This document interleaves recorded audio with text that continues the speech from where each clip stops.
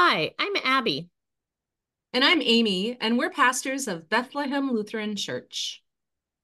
Welcome to this special 12 Days of Christmas episode of Between Sundays. Christmas is a season, not just a day, and we hope this conversation provides you with an opportunity to extend the celebration of Christmas. On the sixth day of Christmas, Merry Christmas, friends, and Merry Christmas, Abby. Merry Christmas, Amy. The sixth day of Christmas, this is about when I think I start to see the Christmas trees and the detritus along the side of the road and next to the garbage. Or I think about in my own house, I'm ready to get things cleaned up a little bit. Yeah.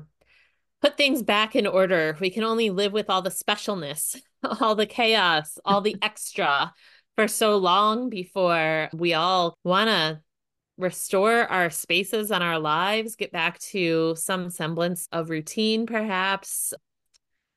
And I was thinking, we talked last time about peace sort of being like slime. It's Yeah, messy, it's all over the place.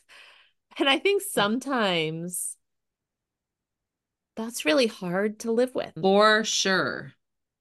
I think because it's not just peace that's messy, it's a whole lot of other stuff that gets in the way of peace too, that is messy and disordered.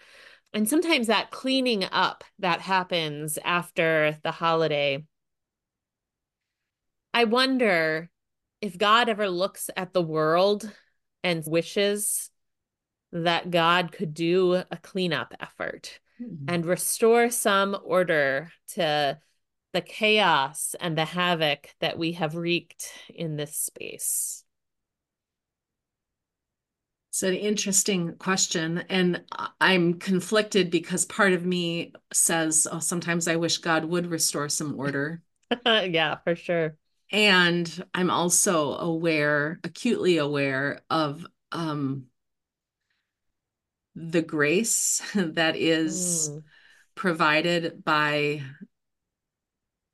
the lack of order and the time mhm. that we continue to wait in for that restoration to happen, and the Yeah. opportunity that gives for me to live more fully into God's intent for my own life.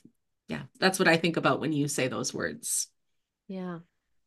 But I do think as we start to put our houses back in order from all the decor that might have been brought out for Christmas, and we start to perhaps put our lives back in order and maybe start to anticipate what the new year will bring. And if you're into resolutions or simply a sense of a fresh start, I do think it's an invitation to think about what perhaps is ready to be cleared out and what perhaps we ought to hold on to a little longer.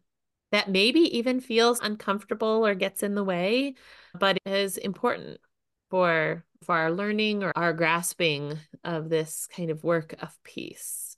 Yeah. And I think as we do that reflection in our own lives, I think keeping before us God's intent, which is for Yeah. a world that is at peace and a world that is peace and a Mhm. world that is not what we see in this lifetime. Yeah. Yeah. Yeah. And that God's peace is not something that can be achieved by getting rid of the mess. Amen.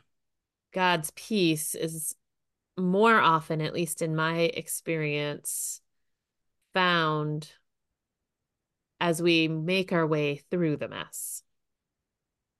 I'm going to And the call gift it, of Christmas is God's presence right there in it with us. yeah. And I'm going to call back to what you said a couple of days ago, which I've been thinking a lot about. It's the holy work of noticing. The holy work of Absolutely. noticing where is that peace breaking in to this world. That is Christmas. Our prayer for you this sixth day of Christmas is that as you think about restoring some semblance of order to your house and to your life, that God might find a way to bring some order to your thoughts and actions that they might be those of peace. Merry Christmas, friends. Merry Christmas.